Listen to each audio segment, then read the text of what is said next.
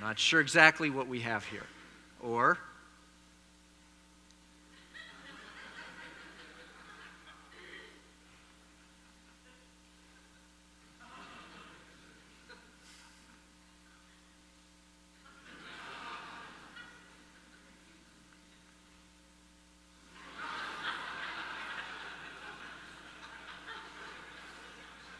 I don't know what you do when you arrive at that intersection.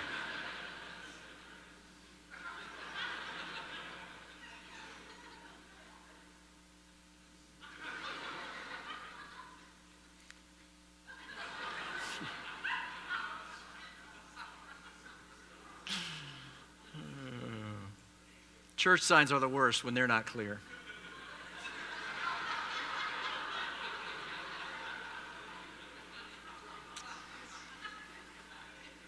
One last sign this morning. What does this symbol, what does this sign mean? What is that man doing to that woman, and why is he doing it? That's the task that's before us this morning, is to get clarity together on what this great symbol means and to evaluate our life and participation in it. Whether you've never been baptized or whether you have been baptized and made great promises as part of it. If you are baptized, if you have been baptized, I want to encourage you not to check out on this. It will be teaching that you'll be familiar with, but this is a great opportunity for you to remember your following Christ in baptism and to reflect on the level of correspondence that your life has right now. So this is a really valuable time. Remembering is such a spiritual exercise for us as believers, and we want to do that together today as we look at the Scriptures and then as we look at Northwake's practices of these things together. So let's pray. Right? Lord, have mercy on us now. Help us see clearly, hear well, and remember well. Help us take stock of our own lives honestly so that we might bring you joy and pleasure and honor. And Jesus, we pray this in your name. Amen. What does it mean to be baptized? When someone walks out into the waters of baptism at Falls Lake or was baptized at our 20th anniversary service out at Joyner Park, as you saw a couple weeks ago, what does that mean? It means principally three things that I'm going to underscore for you today. And the first of those is this. The symbol of baptism means when I am baptized, I believe the good news about Jesus. I believe the gospel. And gospel is just another way of saying good news. 1 Corinthians states it this way. Now, brothers, I want to remind you of the gospel preached to you, which you have received and on which you have taken your stand. By this gospel you are saved if you hold firmly to the word I preached to you. Otherwise, you have believed in vain. For what I received I pass on to you as of first importance, that Christ died for our sins according to the Scriptures, that he was buried, and that he was raised on the third day according to the Scriptures, and that he appeared to Peter and then to the 12. When people walk out into the water to be baptized, they are doing that because they believe the gospel, the good news about Christ, that Jesus died for their sins, that he bore their sins upon the cross. Isaiah prophesied about this long before Christ, saying, surely he, the Messiah, took up our infirmities, carried our sorrows, yet we considered him stricken by God, smitten by him, and afflicted. But he was pierced for our transgressions, he was crushed for our iniquities. The punishment that brought us peace was upon him, and by his wounds we are healed. John Piper says it well when he says, our sins ruin us in two ways. It makes us guilty before God so that we are under his just condemnation, and it makes us ugly in our behavior so that we disfigure the image of God we were meant to display. It damns us with guilt, and it enslaves us to lovelessness. The blood of Jesus frees us from both miseries. It satisfies God's righteousness so that our sins can be justly forgiven, and it defeats the power of sin to make us slaves to lovelessness. The good news is that Jesus died for our sins. And baptism portrays that. Everyone who is baptized at Northwake is a believer in that good news. It also means, though, that we believe a bit of bad news about ourselves. And Isaiah in the next verse continues and talks about it. He says, "We all, like sheep, have gone astray. Each of us has turned to his own way, and the Lord has laid on him," on the Messiah, on the Christ, "the iniquity of us all." We really, truly need a Savior. We are sinners in need of a Savior. Apart from him, we have no true hope, no sure hope. And when you enter the waters of baptism, you are agreeing with that. You're saying you are a sinner who needs a Savior, and you believe that Jesus is that Savior. But even beyond Christ's death for us, the good news says more. He says, "I received what I passed on to you as of first importance. Christ died for our sins according to the Scriptures, that he was buried, and that he was raised on the third day according to the Scriptures." We don't believe that Christ just died for our sins, but we believe that on the third day he rose from the dead. Romans 8, Paul says, Jesus Christ who died, more than that, who was raised to life, is at the right hand of God and is also interceding for us. So when someone is baptized, they are acting out what they believe. When they are placed under the water, they are saying they believe that Christ died on the cross and was buried for their sins. And then when they're brought up out of the water, they are saying by their actions that they believe that Christ was raised from the dead on their behalf. So the first thing that I want you to understand about what this great sacred symbol of baptism represents is that those who are being baptized believe in the death and the resurrection of Jesus on their behalf. Now, the second thing the symbol means is very closely related, but yet very important to distinguish, and that is that when someone is baptized, they are saying that I believe that I am united with Christ in his death and his resurrection. Romans 6 talks about this perspective. And if you would like to open your Bibles to Romans 6, you can put your thumb there because, as you can tell, I'm going to be all over the Bible today, Old and New Testament, ping-ponging all around. And to keep this from being a Bible drill for you, you can just put your thumb in Romans chapter 6. That would be the main text for us. What shall we say then? Shall we go on sinning so that grace may increase? By no means, Paul says. We died to sin. How can we live in it any longer? Or don't you know that all of us who were baptized into Christ Jesus were baptized into his death?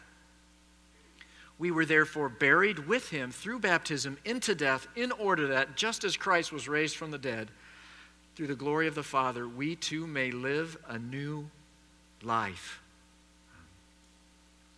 By faith, expressed in baptism, we are united with Christ in his death. Paul says it a different way in Galatians 3.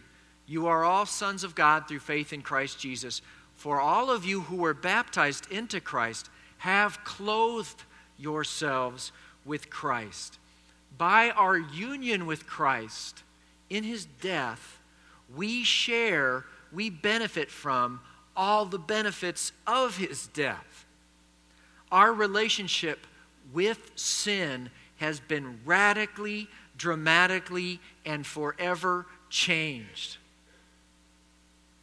We, like Christ, are now dead to sin, no longer slaves to sin. We are not under the condemnation of sin. Our sins have been washed away. As Acts 22 says, what are you waiting for? Get up, be baptized, and wash your sins away, calling on his name. We are fully forgiven and declared righteous and justified. We are delivered from slavery to sin. The power of sin is no longer the defining direction of our lives. We are already able by faith to grow more and more triumphant over sin every day. That's what it means when we're baptized. We are declaring that we believe that we are united with Christ in his death, and all the benefits of his death come to us. We testify, essentially, by baptism, that we are different, that we have been changed, because we are united with Christ, not only in his death and all its benefits, but in his resurrection and all the benefits of his resurrection. Again, it says, we were therefore buried with him through baptism into death, in order that, just as Christ was raised from the dead through the glory of the Father, we too may live a new life. If we have been united with him like this in his death, we will certainly also be united with him in his resurrection. When we trust Christ and saving grace comes to us, we are united with him in his death and no longer enslaved to sin. We are also risen with Christ to a new life. The old man, the old woman that we used to be is no more in terms of our relationship to sin and our relationship to God. John Stott put it this way. He says, imagine an elderly believer called John Jones. John Jones is looking back over his long life, and his life is divided by his conversion into two halves: the old life and the new life. By faith and baptism, John Jones was united to Christ. His old self died with Christ to sin, its penalty borne and finished. At the same time, John Jones rose again with Christ, a new man, to live a new life unto God.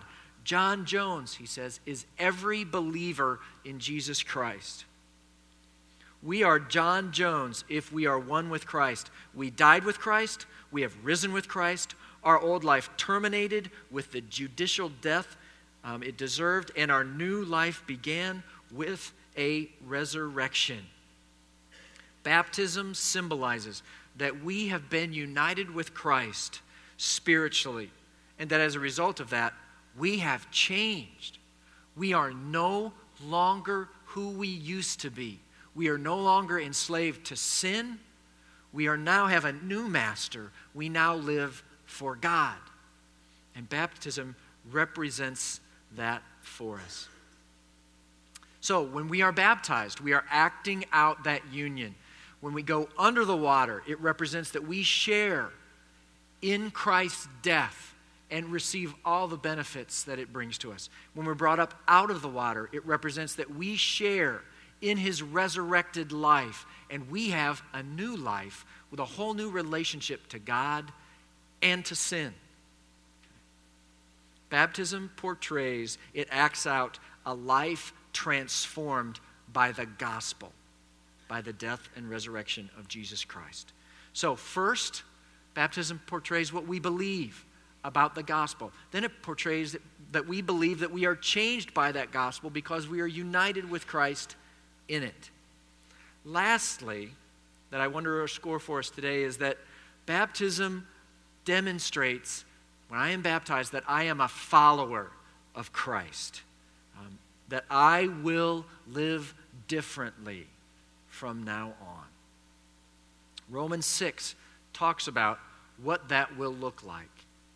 Starting in verse 11. It says, in the same way, count yourselves dead to sin, but alive to God in Christ Jesus.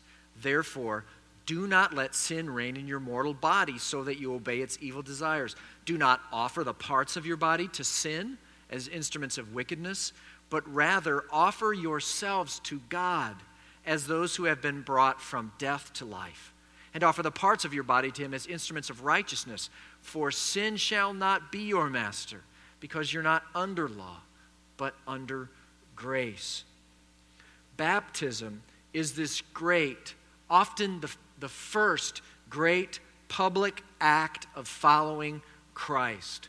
We are following his command to be baptized. Jesus in Matthew 28 said, "All authority in heaven and earth has been given to me. Therefore, go and make disciples of all nations, baptizing them in the name of the Father and the Son and of the Holy Spirit." So we are following his command. We are following his example. In Luke 3, when all the people were being baptized, Jesus was baptized too. So we follow Christ's example as well as his commands. And this great public act of following Christ is a direction setter for the rest of our lives. That's why at Northwake, typically, when we were out in the water preparing to do the baptism, we'll ask the candidates a question that goes something like this: have you placed your faith in Jesus as your Savior, and are you willing to follow him as your Lord all of your days? And they respond, "Yes, I have." And they are baptized. That's why when we walk out into the water with the candidates, the congregation will often sing these words: "I have decided to follow Jesus. No turning back. Though none go with me, still I will follow.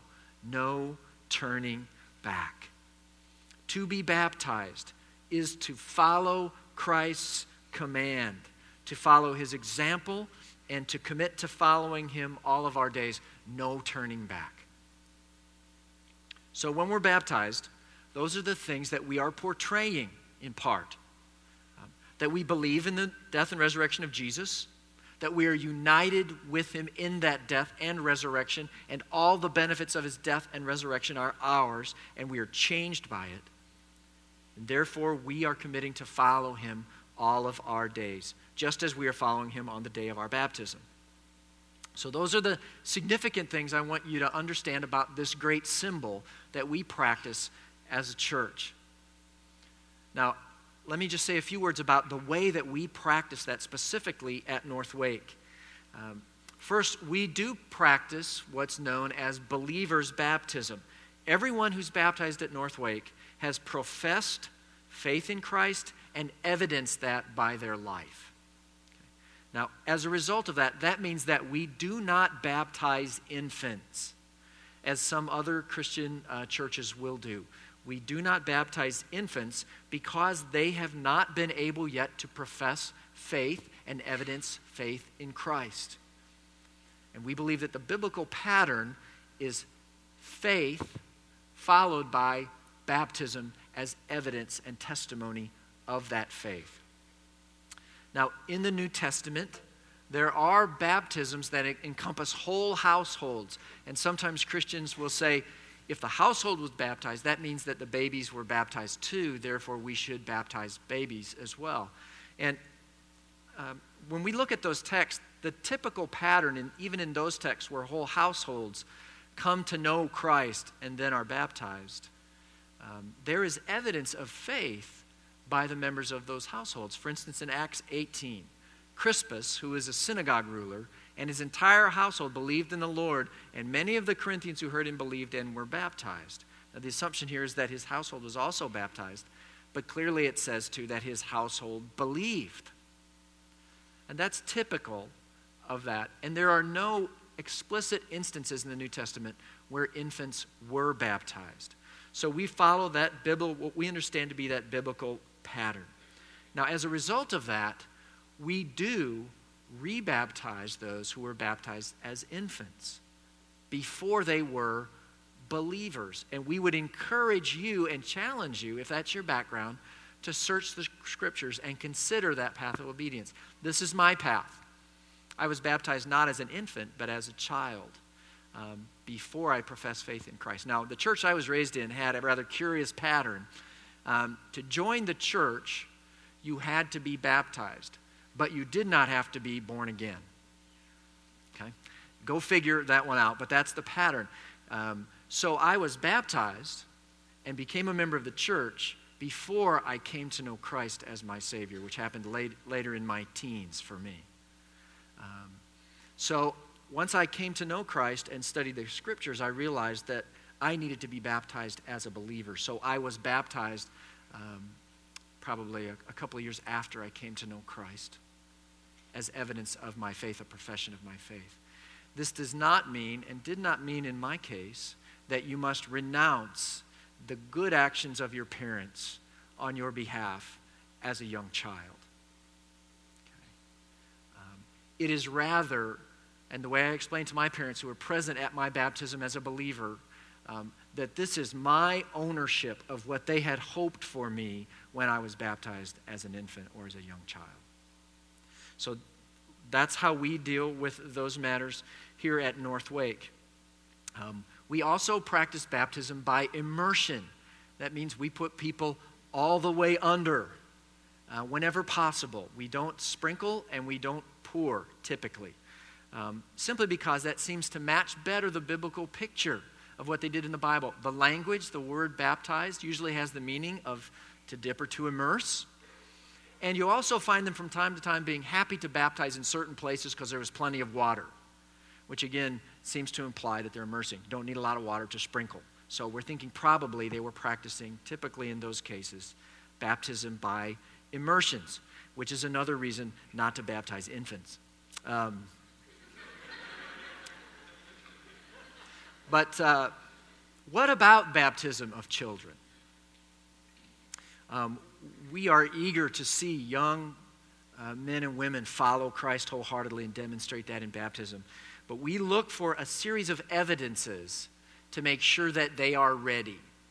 Let me cite a number of those for you. First of all, we look to see that they understand their personal responsibility for their sin, and they can articulate that I am a sinner, and I have sinned grievously against God. Okay. They understand what it means to place their faith and trust in Christ, who died on the cross as their substitute, and they can articulate that. We look for evidence of a changed life. Upon profession of faith, have they evidenced a change, a willingness to follow Christ? We look to see that they can understand and articulate what Jesus did for them in his death and resurrection. They understand and can articulate the basic gospel. And that they understand, and this is really difficult for young children, they can understand the symbolism of baptism because it is so rich and yet so peculiar. It's hard for children who think literally to sometimes get their hands around this. A lady had a little girl named Betsy, and she faithfully attended baptism classes in their churches. And her mom, wanting to be sure her daughter understood the significance, asked her, "Honey, what does baptism mean?" And the little girl said, "Well, it isn't the water that makes you clean," she started, and her mother's smiling, thinking she gets it, she understands. And then she said, "It's the soap." And so we realized she's not ready. She does not understand the symbolism, the cleansing from sin, the symbolism of baptism, and what it represents. We look for children to understand the commitment made in baptism, that they are going to follow Christ all their days, and that they are ready to take responsibility for that. We look to see, can they publicly tell their story of how they came to know Christ and the difference that's made in their life.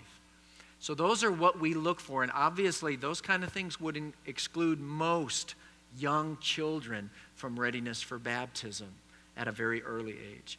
The Bible does not set an age. The guidance that our elders would set at this time is that we would recommend a minimum age of about 10 to 12 years old. In the past, that's up just a notch from the past where we've recommended 9. We feel like 10 to 12 is probably a good guide for most children and most parents to consider in terms of preparation for their children for baptism. You can imagine the value of waiting. You know that when a teenager steps into the waters of baptism and declares that they want to follow Christ all of their days, it is not a result of peer pressure. It is likely not a result of parental pressure, but it is their own choice and decision. And so we have encouraged parents to be wise and patient and to consider an age range of 10 to 12 as a minimum for their children. Our baptisms at North Wake are typically done out at the lake. 2 weeks ago, though, we broke with pattern and we baptized at our anniversary service, 20th anniversary service, out at Joyner Park. And our hope is to begin having baptisms here on site during months when the weather is not suitable out at the lake in the winter months. simply so we can baptize people more frequently and closer to their time of conversion, so that when a friend of yours or a coworker comes to know Christ, he doesn't conceivably have to wait 9 months till the ice thaws off the lake for us to baptize him. If he came to know Christ in September, it might not be till next June that we had a baptism. So upon readiness of your friends and family whom you are sharing Christ with to trust Christ and follow him, we'll be prepared here on site to have baptisms more frequently here in the future. So please let our pastors know when you have someone who's interested in baptism, and we'll make arrangements to carry that out here.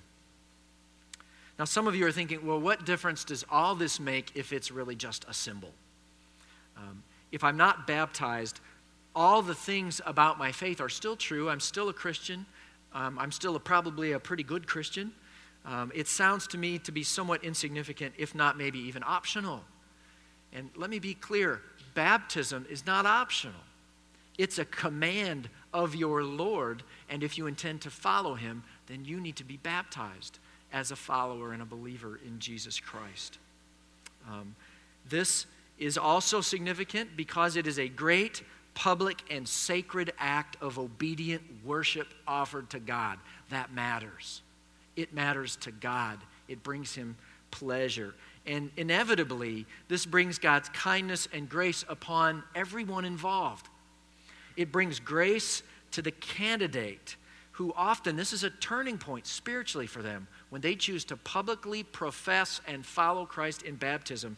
God often uses that to accelerate their spiritual growth. And the whole church that witnesses it is encouraged by it. If you were out at our baptisms at the 20th anniversary service, that was phenomenal. I mean, I have just a few images of that here. Everybody was encouraged by what was going on at that moment. Numbers of us are thinking, I can't wait for the day when my neighbor is the one being baptized, or my family member is the one being baptized. It matters to the whole church. I have never had anybody come up to me and say, after one of our baptismal services, that was really a lousy service. I want my money back. It was a colossal waste of time. I was not encouraged at all. No one has ever said that in the 20 years of our church's history, my 18 years here as pastor. Everyone is encouraged by it. So, an ancillary application, you should come to our church's baptismal services. It is a corporate act, and it will bless your socks off. It's also an important part of preparing your children to be ready when it's their day. Okay? So don't miss the next one of our baptismal services that will be going on here at North Wake. The other reason that I'll cite for you briefly is why this matters, why baptism matters, is because it's such a beautiful, bold proclamation of the gospel. That's why we love doing it publicly when we can. Out at the lake where jet skiers and boaters and swimmers stop and watch. They see the gospel acted out before them. And the enemies of the gospel understand how important baptism is. In China, it is illegal to preach, evangelize, or baptize anyone under 18 years of age, because the authorities who oppose the gospel understand the significance of following Christ in baptism. It's against the law. A couple missionaries from the Middle East tell this story. They say, for some years we have worked with a ministry to refugees in Athens, Greece. Athens is part of the refugee highway where people from around the world pass through on the road to a better life. In May 2006, one of the missionaries in Athens reported what happened to an Iranian man identified only as M. In 2003, she writes, everything M knew was destroyed by an earthquake measuring 7.45 on the Richter scale. He was tortured by the question of why something like this would happen to him. M went to live with relatives in Afghanistan. He was married there and had a daughter, but he was still filled with despair. So leaving his family behind, M headed west and ended up in Athens, staying with more relatives. And though he and all his family were Muslim, M became interested in Christianity, finding himself strangely moved by the sight of the crosses he saw decorating the Orthodox churches in the city. M was given a Bible and started reading, and since his relatives forbade such a thing, M used a tiny flashlight to read during the night after his uncles were asleep. He studied the Bible this way for 2 years. Finally, he realized God was calling him to be born again. He contacted the Refugee Ministry Center, declaring his faith in Christ and asking for more information.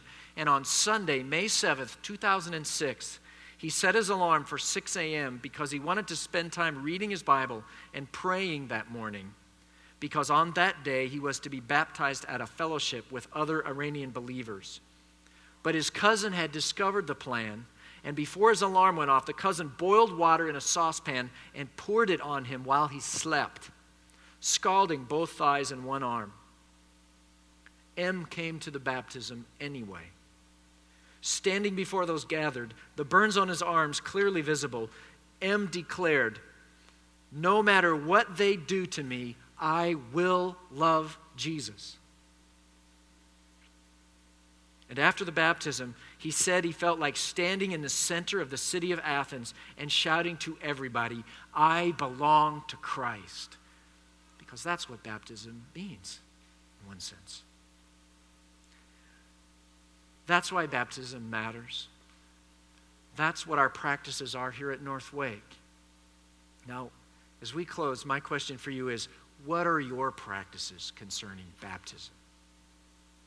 Concerning the gospel, really, because that's what baptism represents. Do you know Christ in such a way that you believe that his death and resurrection have been credited to you, and you want to follow him as your Lord and Savior all of your days? Have you ever entered into a relationship of trust with God based on what Jesus did on your behalf? Baptism, this explanation of baptism, is an invitation to you from God to place your faith and trust in Christ. He is trustworthy. Now, secondly, if you are a believer in Jesus Christ and have not been baptized, will you commit to obey him and follow him and be baptized as a believer, as part of following Christ? This teaching of the Scriptures is an invitation for you to participate in this great public act of obedient worship and be baptized as a believer, as a follower of Jesus Christ. Lastly, those of us who have been baptized as believers in Jesus Christ, on that day, we publicly declared by our actions and many of us by our words that we would follow Christ all of our days. How are you doing with that? Are you living a life that's consistent with what you declared in the waters of baptism on that day? That you're changed, that you're not that old guy, that old lady. Now you're a new man, a new woman with a new relationship with God, no longer enslaved to sin. Are you living that out in vibrant fashion? If that's not true of you today, then today the invitation for you is to turn from that life that you once lived and live a new life that Christ bought for you and accomplished for you in his death and resurrection. So the worship team's going to come and we're going to declare together our faith in God. During that time, a great way to take a first step of obedience is simply to come forward and consecrate your decision to follow Christ as he's prompting you today in prayer. And kneel down here if you're able at the front. And one of our leaders would love to pray with you. We're always available in the front rows to pray with you if you'd like us to. But God is inviting you to follow him all of your days. Through this teaching on baptism this morning, I hope you'll seize it. Let's stand for prayer and for closing worship.